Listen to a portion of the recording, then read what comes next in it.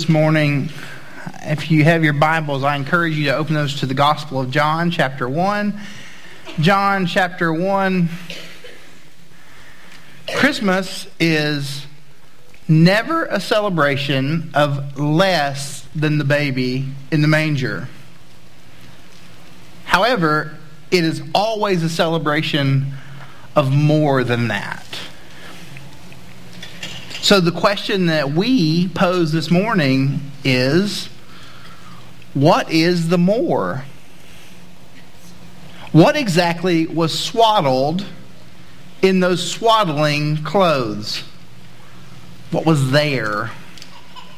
You may or may not have placed your presents under the tree, or maybe you're waiting for a large man to come down a Lake Jackson chimney tonight to place your presents under the tree. But if there are presents that are there from grandparents, because let's be real, they're the ones who bring the presents early, more than likely, if there is someone small in your home, they have taken said present and they have shaken it to try to figure out what is inside of the box. What is in there? Now, I'm not encouraging us to shake babies at any point in our lives. But when we look at this passage, when we consider what it means for us to see Jesus, this gift that God has given to us, that we read about and in the entirety of the Bible, we have to ask ourselves, what's there? I remember being in college, and I had a friend who, for whatever reason, invited me to her home for Christmas Eve. And she must have felt sorry for me. And I decided, sure, because her mom was a pretty good cook, so I should go over there. And we headed to the McDade home. And her dad, at some point in the evening, told us that he was going to read the Christmas story. Now, I've heard the Christmas story for the entirety of my life. Charlie Brown has read it to me. I have heard the Christmas story from various family members. Not the one with that kid who wears the glasses who is warned to not shoot his eyes out. The real Christmas story. And while I'm there, familiar with the story that we are all familiar with, that has nativities posted in every yard, this man opened his Bible to the Gospel of John and begins to read here. And I invite you to read along with me. In the beginning was the Word. And the Word was with God. And the Word was God. He was in the beginning with God. All things were made through Him, and without Him was not anything made that was made. And in Him was life, and that life was the light of men. The light shines in the darkness, and the darkness has not overcome it. There was a man sent from God whose name was John. He came as a witness to bear witness about the light, that all might believe through Him. He was not the light, yet came to bear witness about the light. The true light, which gives light to everyone, was coming into the world. He was in the world, and the world was made through Him, yet the world did not know Him. He came to His own, and His own people did not receive Him. But to all who did receive Him, who believed in His name, He gave the right to become children of God, who were born not of blood, nor of the will of the flesh, nor of the will of man, but of God. And the Word became flesh and dwelt among us. And we've seen His glory. Glory as of the only Son from the Father, full of grace and truth. John bore witness about Him and cried out, "This was He of whom I said, He who comes after me ranks before me, because He was before me. For from His fullness we have all received grace upon grace. For the law was given through Moses, grace and truth have come through Jesus Christ. No one has ever seen God, the only God, who is at the Father's side. He's made Him known." As Mr. McDade read that story, my immediate thought was, this isn't the Christmas story that I know. He's got a different Bible. There's no manger. There has to be a manger. There are no wise men. They showed up when Jesus was 3. There are none of the things that I'm familiar with us yet here we see a story that very much lines up with the one that we all know. It's almost like this. This past week, many of you went to the movie theater to see Ferdinand the movie. Actually, you went to see Star Wars. That's what people saw this week.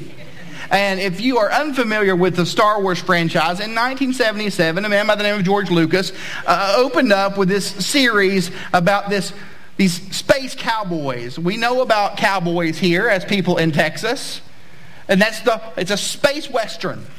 And as you would watch the story from 1977 to 1984, every person who is my age was captivated with the story. Then something happened. He decided to make prequels. And the prequels that George Lucas released took place between 1999 and, if I'm not mistaken, 2005. And as these movies were released, everyone who had any history with these whatsoever watched, and they said, this is a completely different story. This is a story that you should not tell. This story is hot garbage. This is not the story that we want. These stories that took place before the story that we're familiar with took place. Imagine if Lucas had not done that. Imagine if in his telling of this story, he had told it to perfection. He had fulfilled for those who were lovers of the story what it's really about. John, when he writes his gospel, starts with this, filling the story in. That the Jesus who we see in this manger is much more than a baby. Here are the things that we see about Jesus in this passage. In verses 1 through 3, and this is on the back of your worship guide, we see God existing in creation. 1 through 3, God existing in creation. In the beginning was the Word. Now, as we look through the Scriptures, we see the idea of the Word as a very important concept in the way that God shows Himself. In the Old Testament, God's Word is His powerful self-expression. So God spoke when He wanted things to happen. However, in the New Testament, as we have fully experienced God here, it is God's full disclosure. Not just God expressing Himself, but God revealing Himself. Here, in the beginning was the Word, and the Word was with God. The connotation there in this poem of John's is that God stood with God face to face. Jesus, the Word, was with God. And the Word was God. So Jesus is God.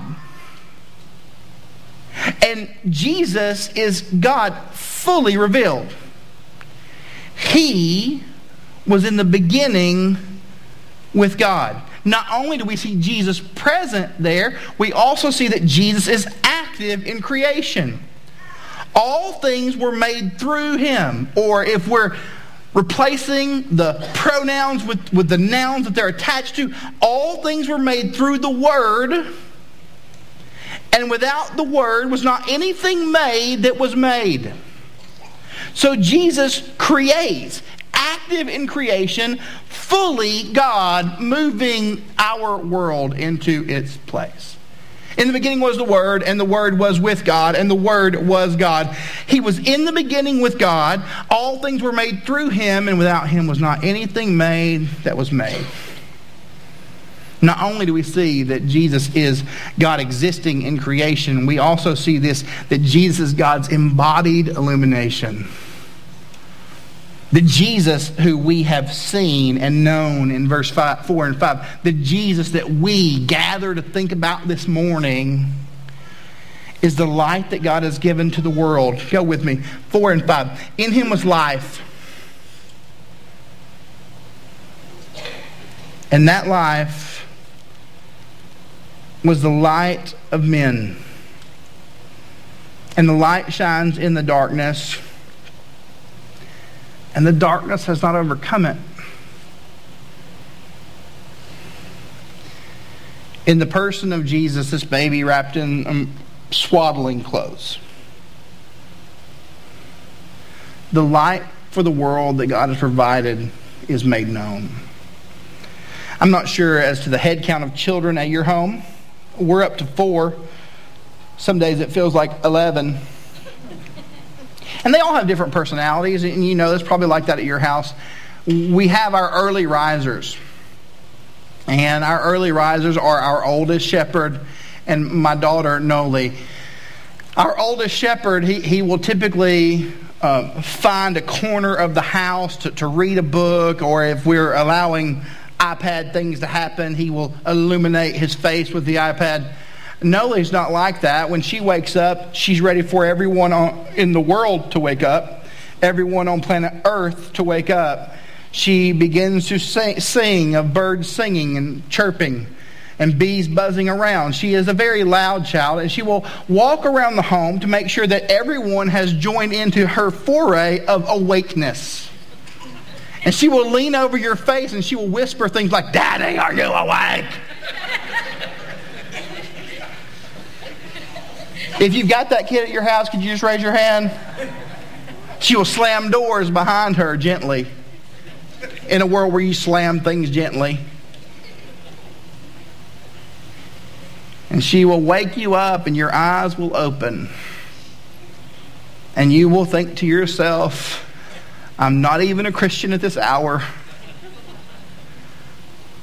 And you will do one of two things with the light.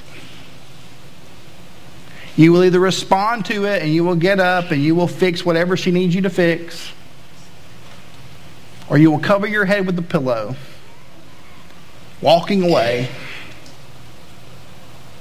This light that we read about in the Gospel of John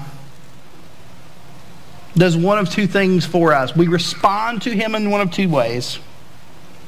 We reject it, or we respond to it. You'll notice that something very unique has happened here because Jesus is the creator. And when you look into this John's account, you walk alongside of the Genesis account, because those two books begin with the same exact wording. And when you read in the Genesis account, you see the idea of God's Spirit moving over the darkness. So the Word is moving over the darkness, and the Word who became flesh and dwelt among us, that we'll talk about in a few moments, this Word who is light. He cut the darkness before creation, and now, as verse 5 tells us, he pierces the darkness within it. That God's people exist in this world to be light. That God expresses himself as light through us, in us. That Jesus is God's embodied illumination. We also see this, that when we look at the passage, Jesus is also, verses 9 through 13, he is God's exclusive inclusion.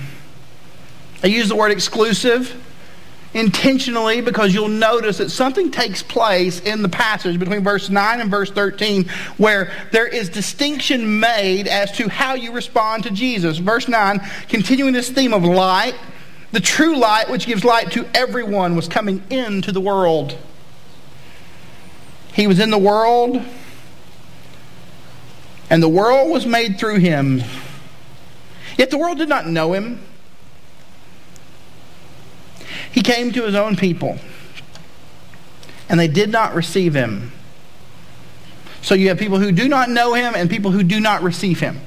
People who have no clue as to who he is, and people who would recognize him but walk away because they view him as a vague representation of what they expected.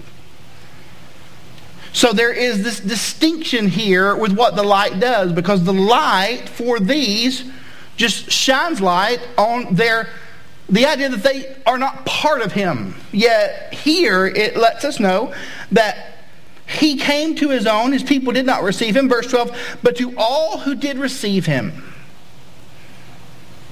who believed in his name, he gave the right to become the children of God. who were born not of blood, nor of the will of flesh, nor of the will of man. But they were born of God. Whenever you read gospel writers, you notice certain themes, and a word that runs through the entirety of John's gospel is the word believe. And the word is very different than the way that we use it, because when we talk about belief, we're talking about an informed opinion. However, when John talks about belief, when he uses this word, it is interchangeable with the word trust. So what we find Jesus doing is, in a world where there were some who did not receive him and some who did not know him, there were, however, a remnant of people who did trust and did receive. And for those who did trust and did receive, they have been adopted into the family of God by this person who is Jesus. Jesus, as God's full revelation, has made the family of God fuller, has made us part of what God is doing. And you'll notice that this is not based on anything special in and of us. As a matter of fact, when John writes, he says this: he gave them the right to become the children of God. They weren't born of blood, nor of the will of flesh. They didn't make this happen on their own. They did not earn enough money for God to love them and receive him. They simply trusted in his name, and in trusting in his name, God made them part. It wasn't because of their financial status or their nationality. It wasn't because of their family line. The hope of the world is that God has provided himself fully to us in Jesus to shine light into dark places and for us to be recipients of the light. To see and to know and experience what God has given us to see and know and experience. Jesus is God's exclusive inclusion. He is the only way that God includes us. This light-bearing Son of God. We also see this, that Jesus is God's essential incarnation. If you want to know who God is, then John would tell you to look long and hard at the person of Jesus. If you want to know what God likes, read and see what Jesus seems to like. If you want to see what God dislikes, then look at what Jesus seems to dislike. If you want to know how God works and sees the world, then look and see it to how Jesus sees the world. If you want to consider how God's compassion is to be expressed, then look and see how Jesus' compassion is expressed. Because you have this phrase that pops up. The Word became flesh, baby in a manger, wrapped in swaddling clothes, shepherds, and dwelt among us. And the Word became flesh and dwelt among us. And we have seen his glory. Glory as of the only Son from the Father, full of grace and truth. Verse 16. For from his fullness we have received grace upon grace. For the law was given through Moses, grace and truth came to us through Jesus. This idea of God's grace, Him being in our presence. First and foremost, we see this concept of grace in this passage, and we see that God has historically directed His people as an action of grace. He has given us and defined where we should head and directed us towards Jesus in the entirety of the Old Testament as an act of His grace. That's what the phrase grace upon grace is taking us to. However, in the person of Jesus, God has also received us by a greater grace. The grace that God has offered to us who have a relationship with Jesus is unending. Imagine that you're on a cruise ship. I know some of you have just gotten back from one.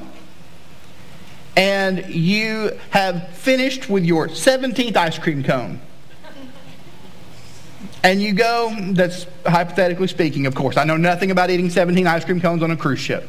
And you stand on day 2 of the cruise on the end of the ship, like Kate Winslet and Leonardo DiCaprio in Titanic before that thing went down. And you look in front of you and there's nothing but water. And you look to your left and there's nothing but water. And you look to your right and you take a Dramamine and you realize there's nothing but water.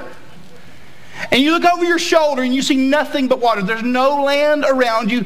And as far as the eye can see in every direction, it's just water. You can't see where you're going. All that you see is water. The action of God towards us in Jesus is one where He says, when you look this direction, there's grace. For those who have received Him, when they look in this direction, there's grace. When you look behind you, there's nothing but grace. When you look in front of you, there's nothing but grace. Grace is everywhere. As far as the eye can see, that's what's been offered to us in Jesus. Because the Word became flesh and He chose to tabernacle among us. That's the actual word there. I have friends who like to camp. I'm from Tennessee originally, and I'm from the good part of Tennessee, because once you go west of Nashville, it gets kind of not cool. But on the east side of Tennessee, it's really cool.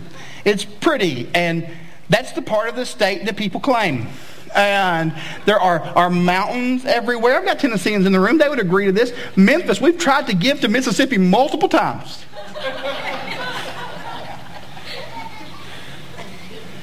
But where I'm from, I have these friends who like to go hiking. I remember going on vacation with some of the, or not a vacation, our family has done vacation where we would hike through these trails, but we didn't stay overnight, thankfully. I lean less towards hiking, more towards Netflix. But I had other friends who would go on these 7-8 day trips down the Appalachian Trail.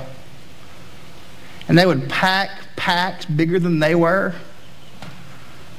And there would come a point where they would pitch a tent.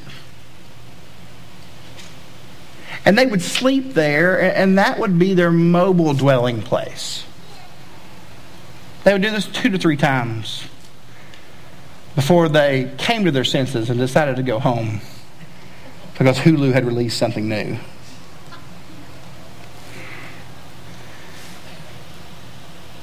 The idea of the tabernacle is a very well-known Jewish idea. It was what came before the temple.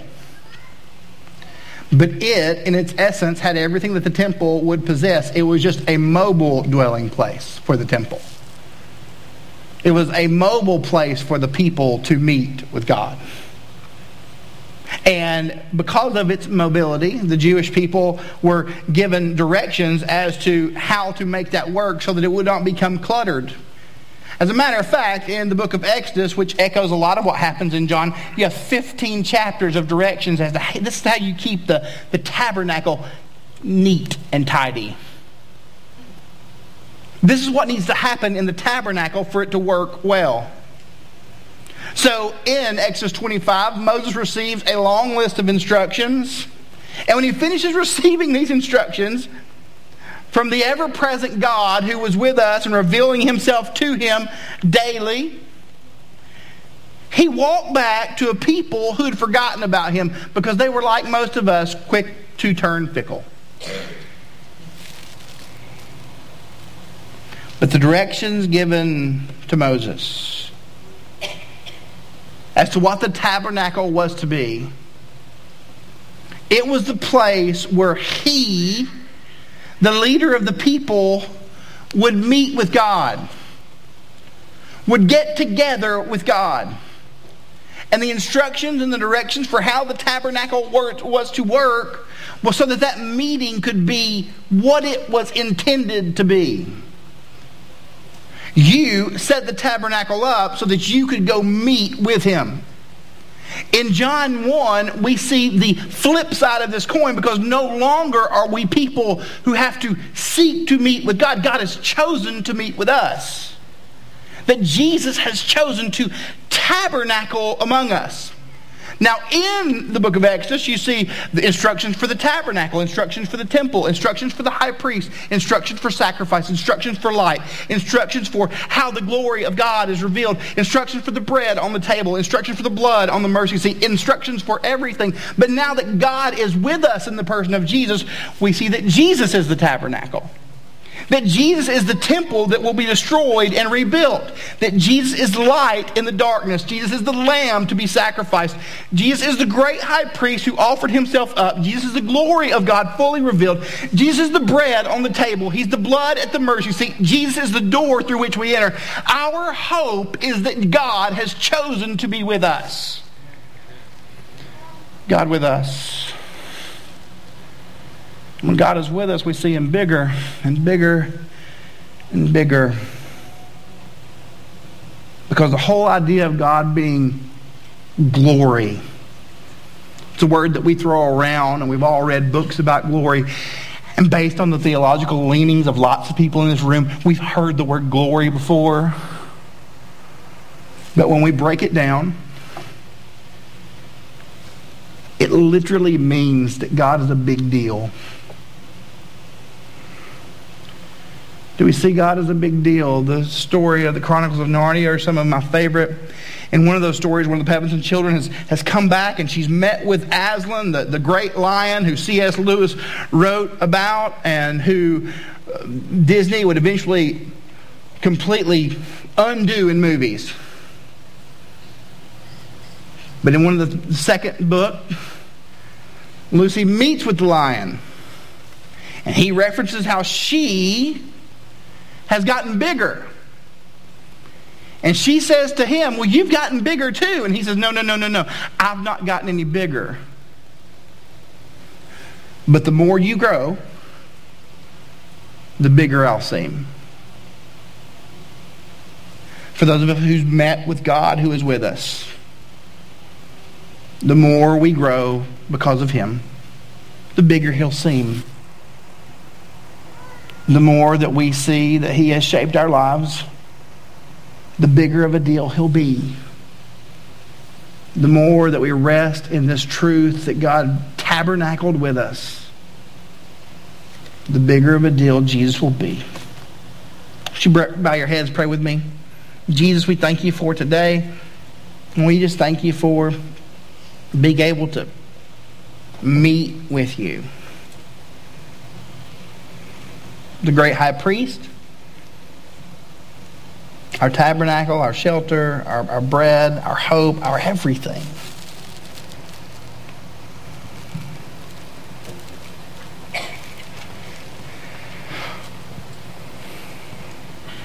So we pray that in this meeting with You, considering You as the baby in the manger, we will not forget what John would eventually write in the book of Revelation, where he says that he saw no temple in the city, for its temple is the Lord God Almighty and the Lamb. And the city had no need of sun or moon to shine on it, for the glory of God gives it light. And its lamp is the Lamb.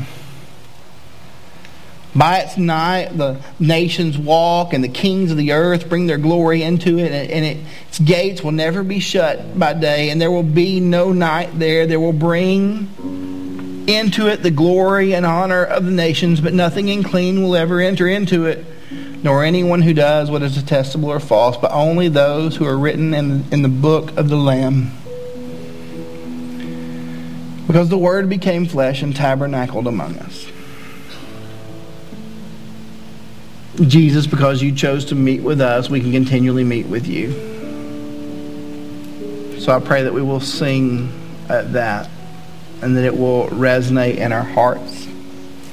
We ask this in Your holy name. Everyone says? Would you stand?